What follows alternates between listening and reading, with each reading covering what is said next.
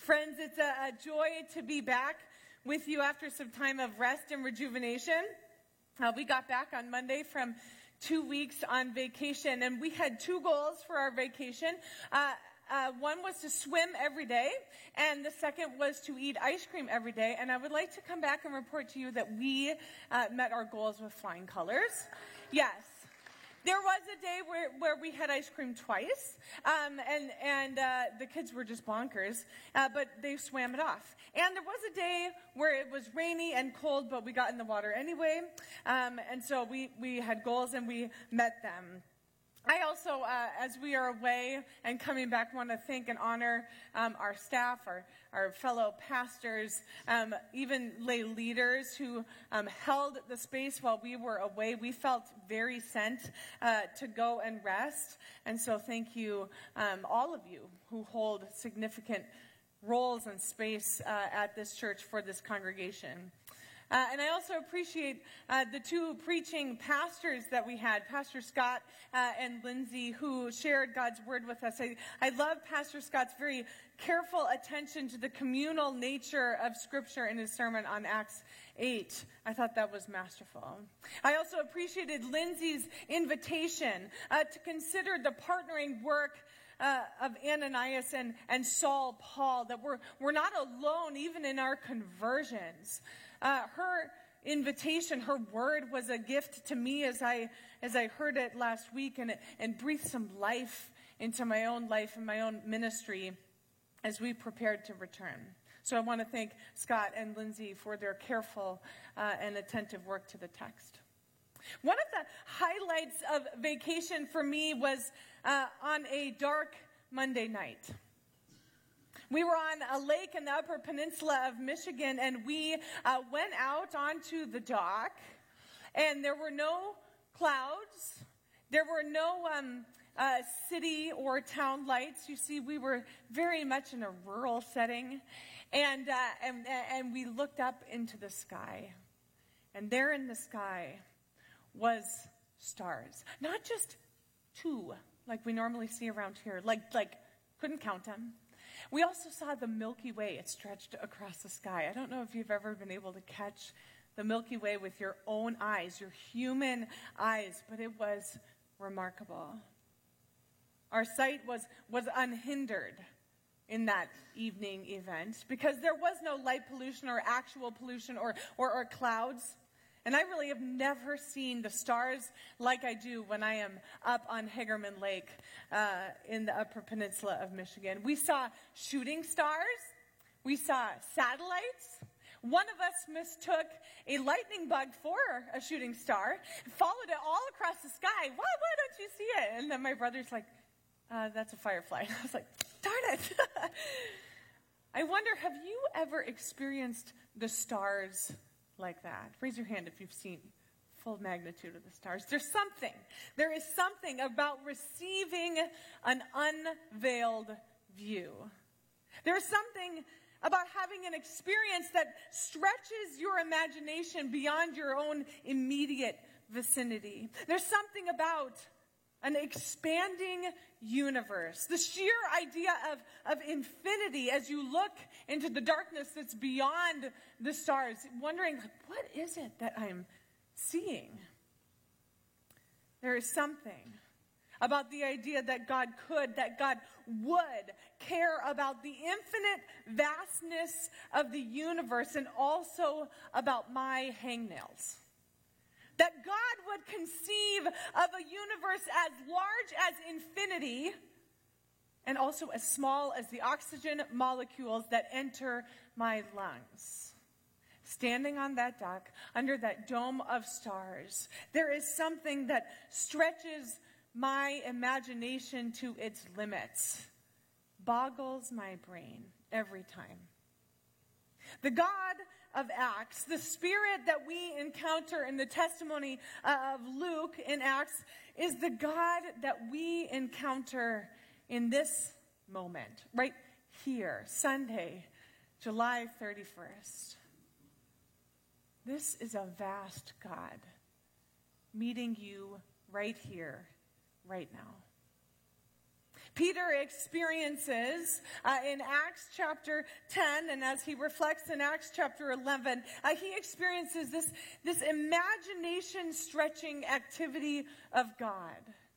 And you see, a veil is lifted from his vision, and he perceives and then acts on the expansive nature of God's love and desire. That same God that revealed God's self to Peter is right here, right now, and also doing things in the universe.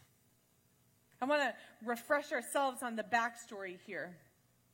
You see, way in the beginning of the Bible, in Genesis, it's recorded that God made a covenant with Israel. And this covenant began with Abraham, when God directed him to look up at the stars. Certainly, there was no artificial light blocking Abraham's view. And so with his head tilted upward, God made a promise that his descendants, Abraham's descendants, would outnumber the stars. See, what God is really saying is, this is going to be beyond your imagination, Abraham. And you see, God came through on the promise. Through covenant relationship, Abraham's eyes could only see just a minuscule amount of those who would be a part of the family. Abraham did not see the totality of what this covenant relationship meant. He could only see what his eyes could perceive. What happens here in Acts 10 and 11 is God taking universe-expanding action. And so I want to invite you to open your Bibles and read it with me this morning. Here's why it's helpful to have a Bible or have it in front of you. From now on, we're going to be taking kind of some expansive leaps and chunks of Scripture and preaching from those chunks. They all go together. They're connected.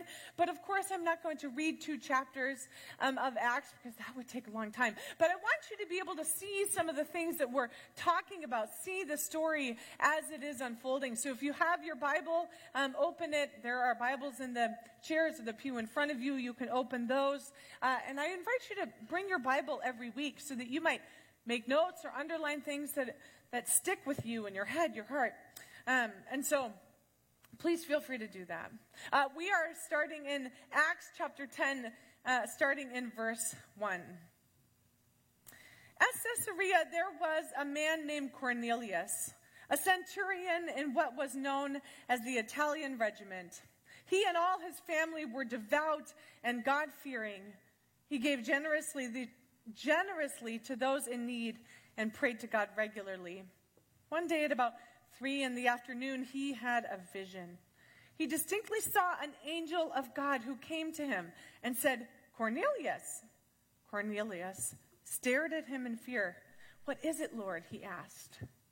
The angel answered, "Your prayers and gifts to the poor have come up as a memorial offering before God. Now send men to Joppa to bring back a man named Simon, who is called Peter. He is staying with Simon the tanner," that's confusing, "whose house is by the sea." When the angel who spoke to him had gone, Cornelius called 2 of his servants and a devout soldier who was one of his attendants. He told them everything that had happened and sent them to Joppa. This is verse 9. About noon the following day, as they were on their journey and approaching the city, Peter went up to the roof to pray. He became hungry and wanted something to eat. And while the meal was being prepared, he fell into a trance. He saw heaven opened and something like a large sheet being let down to earth by its 4 corners. It contained all kinds of 4-footed animals as well as reptiles and birds. Then a voice told him, "Get up, Peter, kill and eat." "Surely not, Lord," Peter replied. "I have never eaten anything impure or unclean." The voice spoke to him a second time. "Do not call anything impure that God has made clean." This happened 3 times, and immediately the sheet was taken back to heaven. While Peter was wondering about the meaning of the vision, the men sent by Cornelius found out where Simon's house was and stopped at the gate. They called out, asking if Simon, who was known as Peter, was staying there. While Peter was still thinking about the vision, the Spirit said to him, "Simon, 3 men are looking for you. So get up and go downstairs. Do not hesitate to go with them, for I have sent them."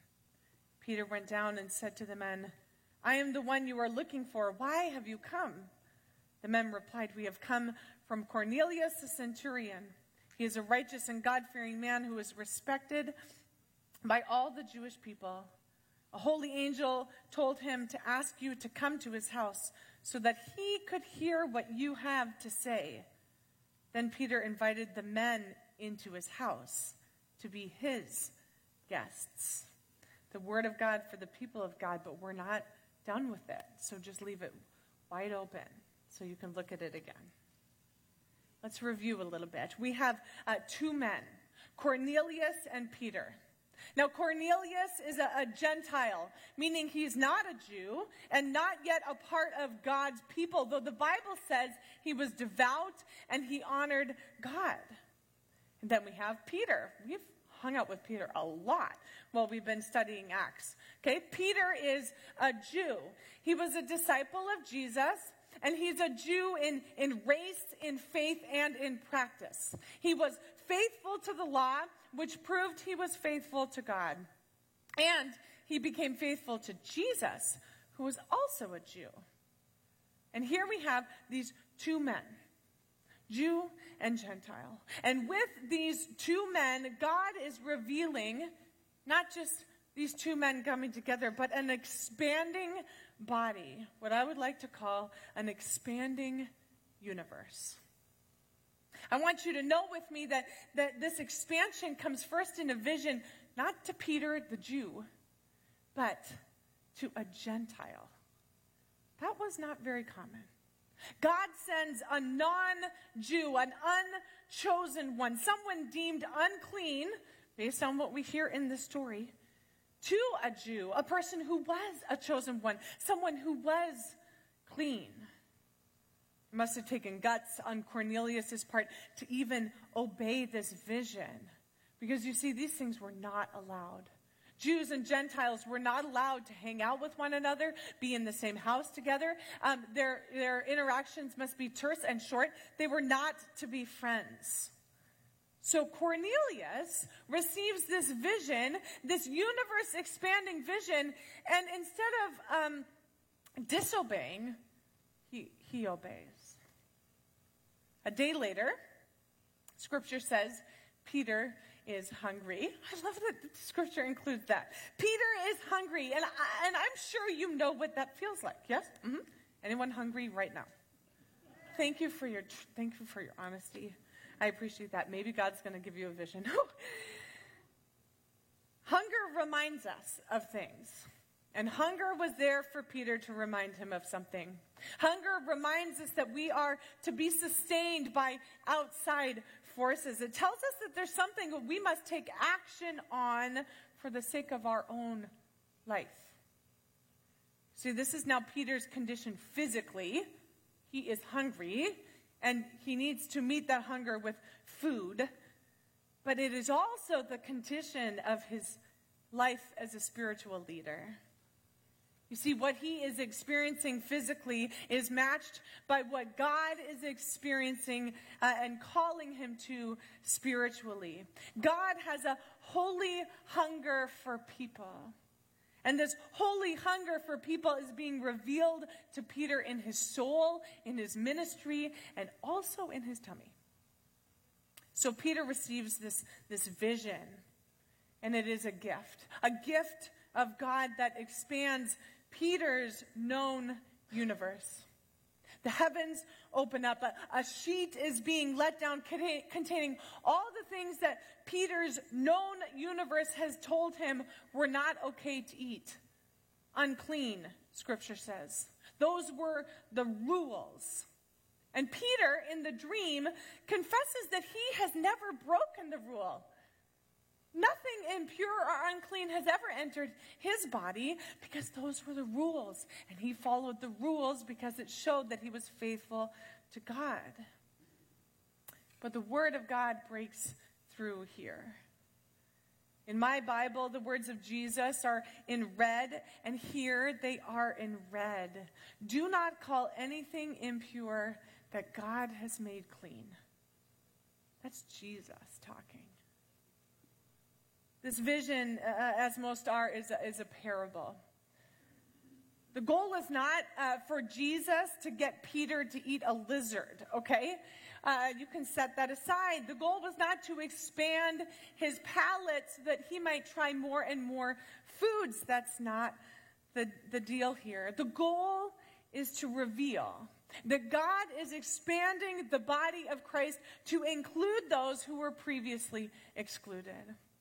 God is expanding the body of Christ to include those things that used to be deemed unclean based on the law and the rules before. And I'll admit, it gets complicated. And we're going to hang out in this complication. It gets complicated for us, the church, when we read Old Testament and New Testament, when they collide together. It gets complicated to interpret this. What God has said versus what God is saying. It's a very sticky and tricky place to be. But I invite us to stay here and to be patient with it. You see, God has a goal. God is expanding the body of Christ to include those who were previously excluded. And the reason is because God made those people. God made this people, those excluded people, in God's image. God has made these people, made in God's image, worthy and holy and welcomed and a part of the ongoing story of salvation for everyone. For those of us who are not Jewish by race or heritage or practice, what happens in the story affects us. This is us. We are now a part of this expanding welcome. We are a part of what's happening with Cornelius and Peter. This is our heritage and our story. The world has been a buzzing about the latest images from space that have been captured by NASA's Webb telescope. Have you seen them? The field of view for this image, thank you, Daryl. Everyone give Daryl a big thumbs up because I kind of threw this at him at the last minute. And he took it and ran with it. This is the image from the Webb, one image of many from the Webb telescope, NASA's Webb telescope. And this is the field of view for this image is if a human, maybe you've read this, held out a grain of sand at arm's length in the universe, and then they took a picture of it, okay? That's not how they would say it, but that's how I say it, okay? This is an infinitely small amount of space, and in that amount of space shows up thousands, not of planets, of galaxies, okay? Like, just let that sink in just one moment. What was captured previously with the Hubble telescope many years ago was certainly impressive. Can you bring both of those up? Carol, look at this. Can you tell the difference? They're divided, okay? On the right is the Webb. On the left is the Hubble telescope, okay? This is like the same place, the same grain of sand held out in the universe. But these are the images they got. And you can tell that these images do not compare. It doesn't compare what is captured by the Webb telescope based on the Hubble telescope. There is so much more to be seen in the universe when we have the technology to capture it. I would also say there's so much to be wondered after seeing an image like this.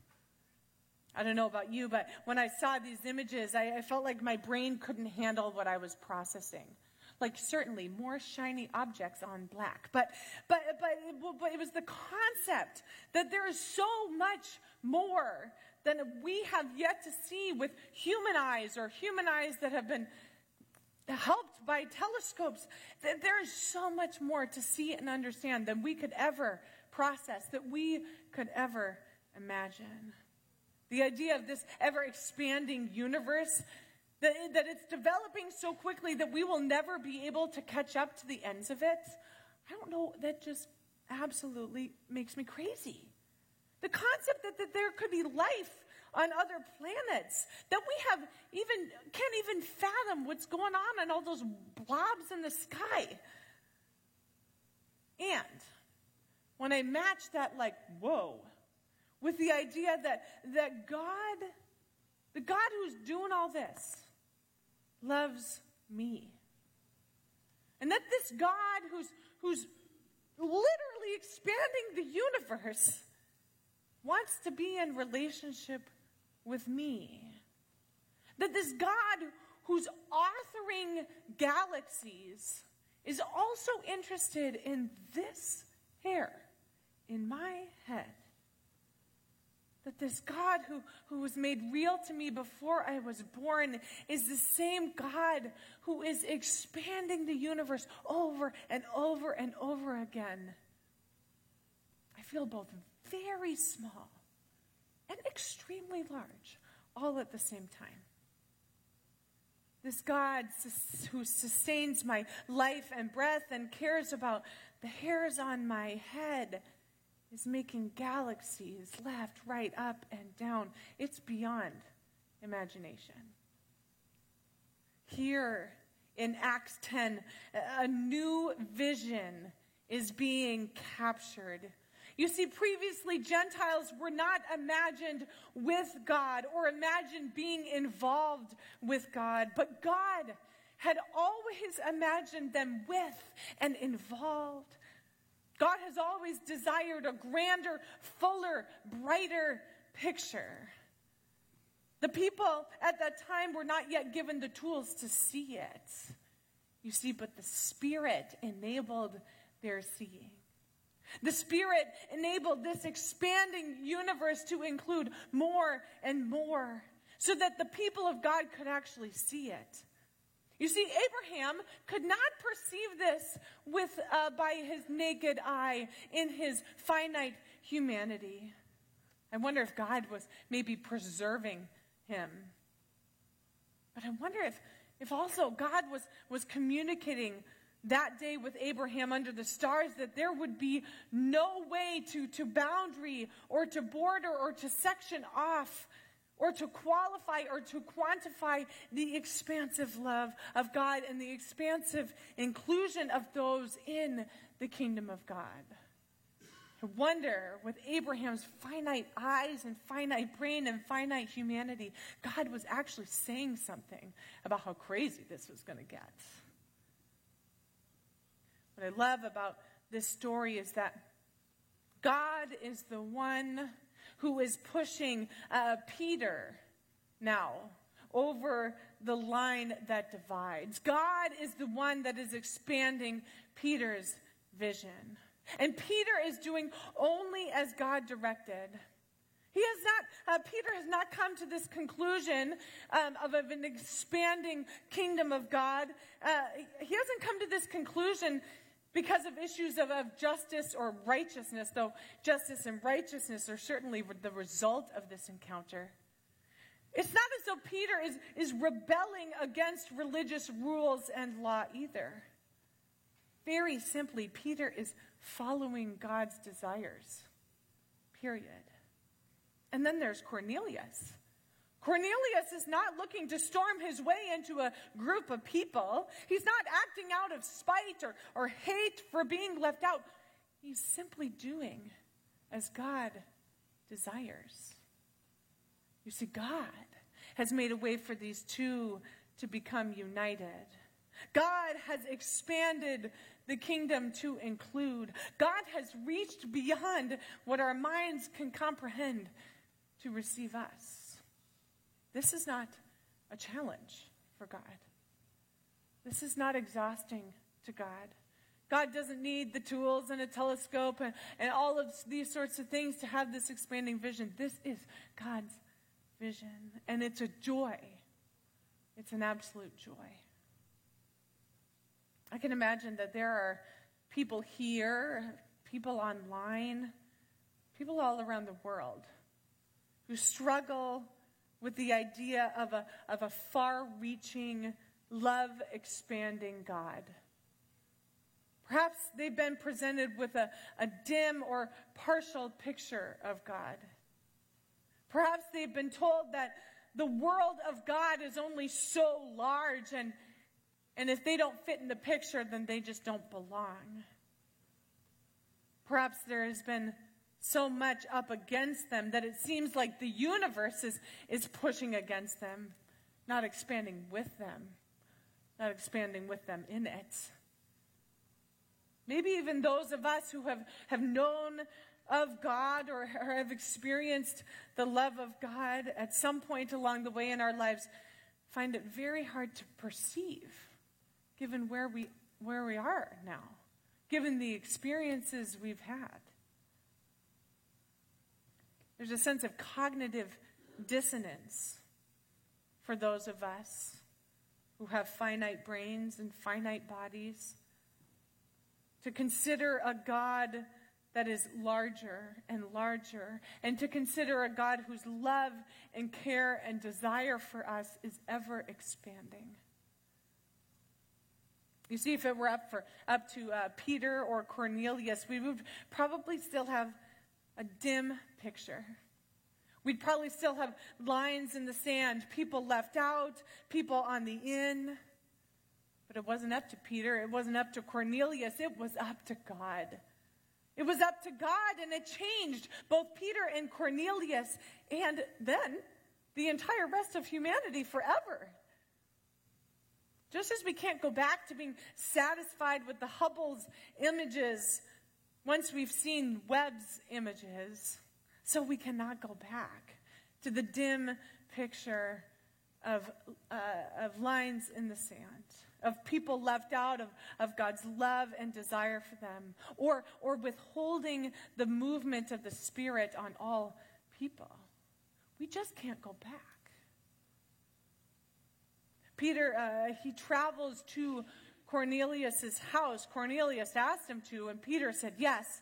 Now, previously, he would not be allowed to do this because of the divisions and the line and the sand and the dim picture and the smalling of the universe, not the expanding of the universe.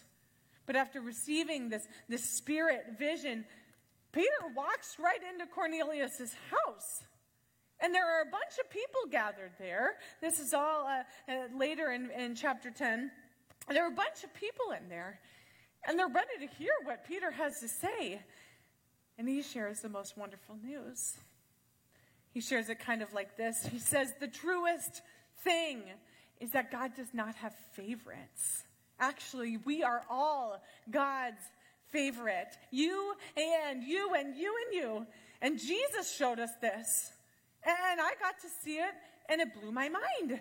And I can't help but tell people about this. And while I used to think that I should tell only my own people about it, I now realize that I get to tell everyone, not just the sums of everyone. I can imagine as I read this through. And anytime I read Peter's words, I just think there's an emphasis of enthusiasm behind what he's trying to say. I think he's super enthused about this news and offering it. And I think that the people receiving it might have been kind of blown away by his enthusiasm. Because these were the people that only dreamed of being God's favorites. These were Gentiles. They thought that they were deemed unfavorited by God because there were other favorites. And here they're hearing for the first time, you're a favorite too. And I'm just as enthused to tell you that you are one of God's favorites. God delighted in creating you. God delights in creating you right now. God delights in you. And there is nothing that can stand in the way of God being your friend. There's nothing that can blockade you from God's love.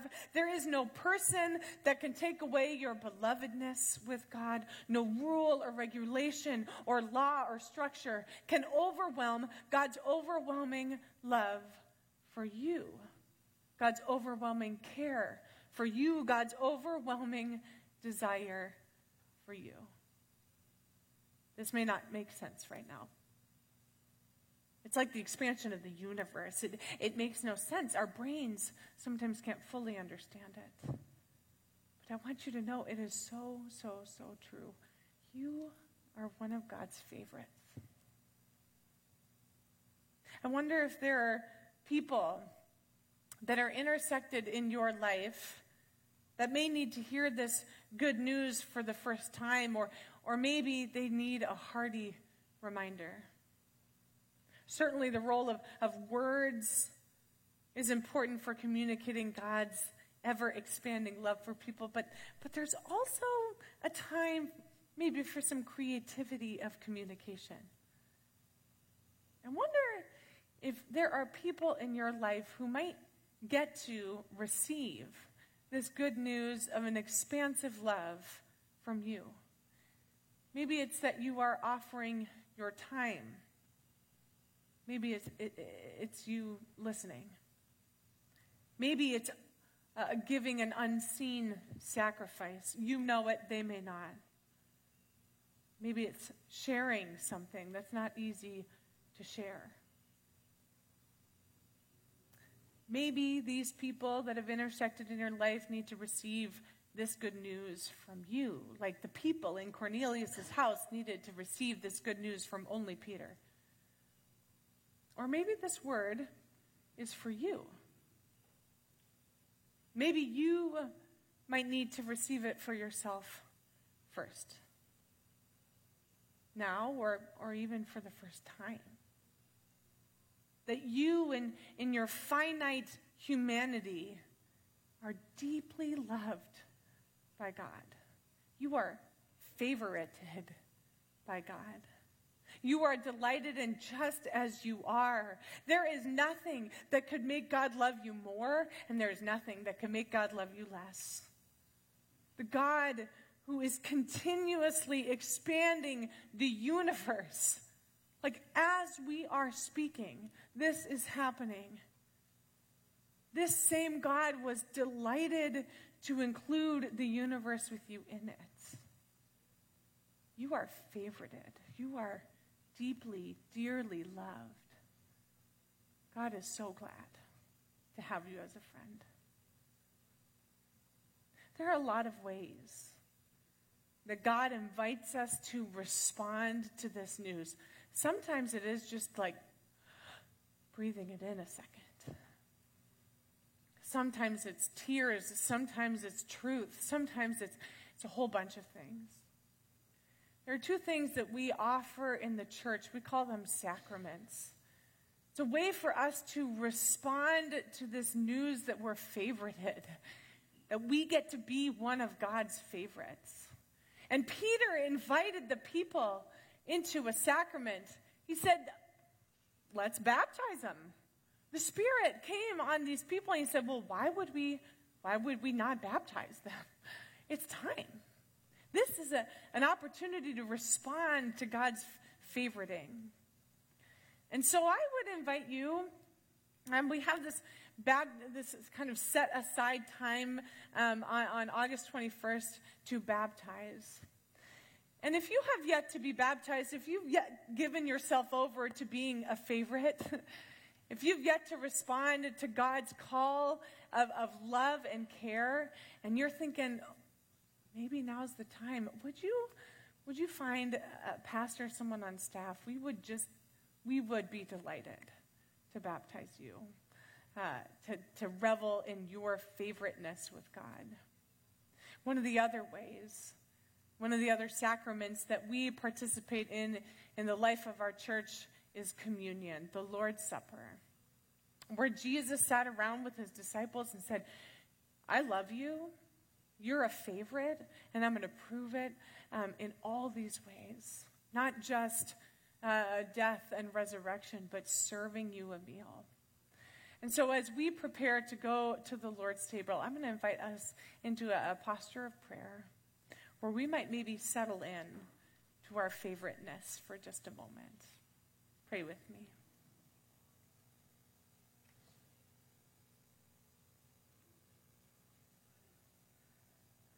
God, I pray for those here, those online, those who are listening to this days, weeks, years later, who find it so hard to believe that we could even be a favorite.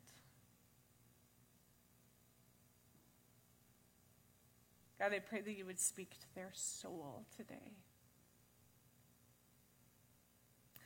God, I thank you that because of your universe-expanding work, we are not left out. We belong with you. We're beloved with you.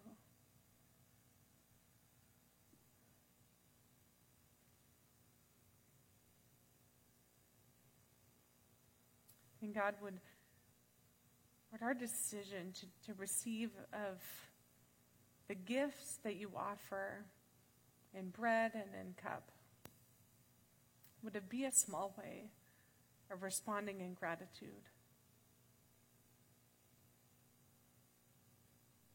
And would there be countless other ways that we might offer freely and that you might invite us to offer that spread this news to the world? God, thank you that we get to be a favorite. Amen.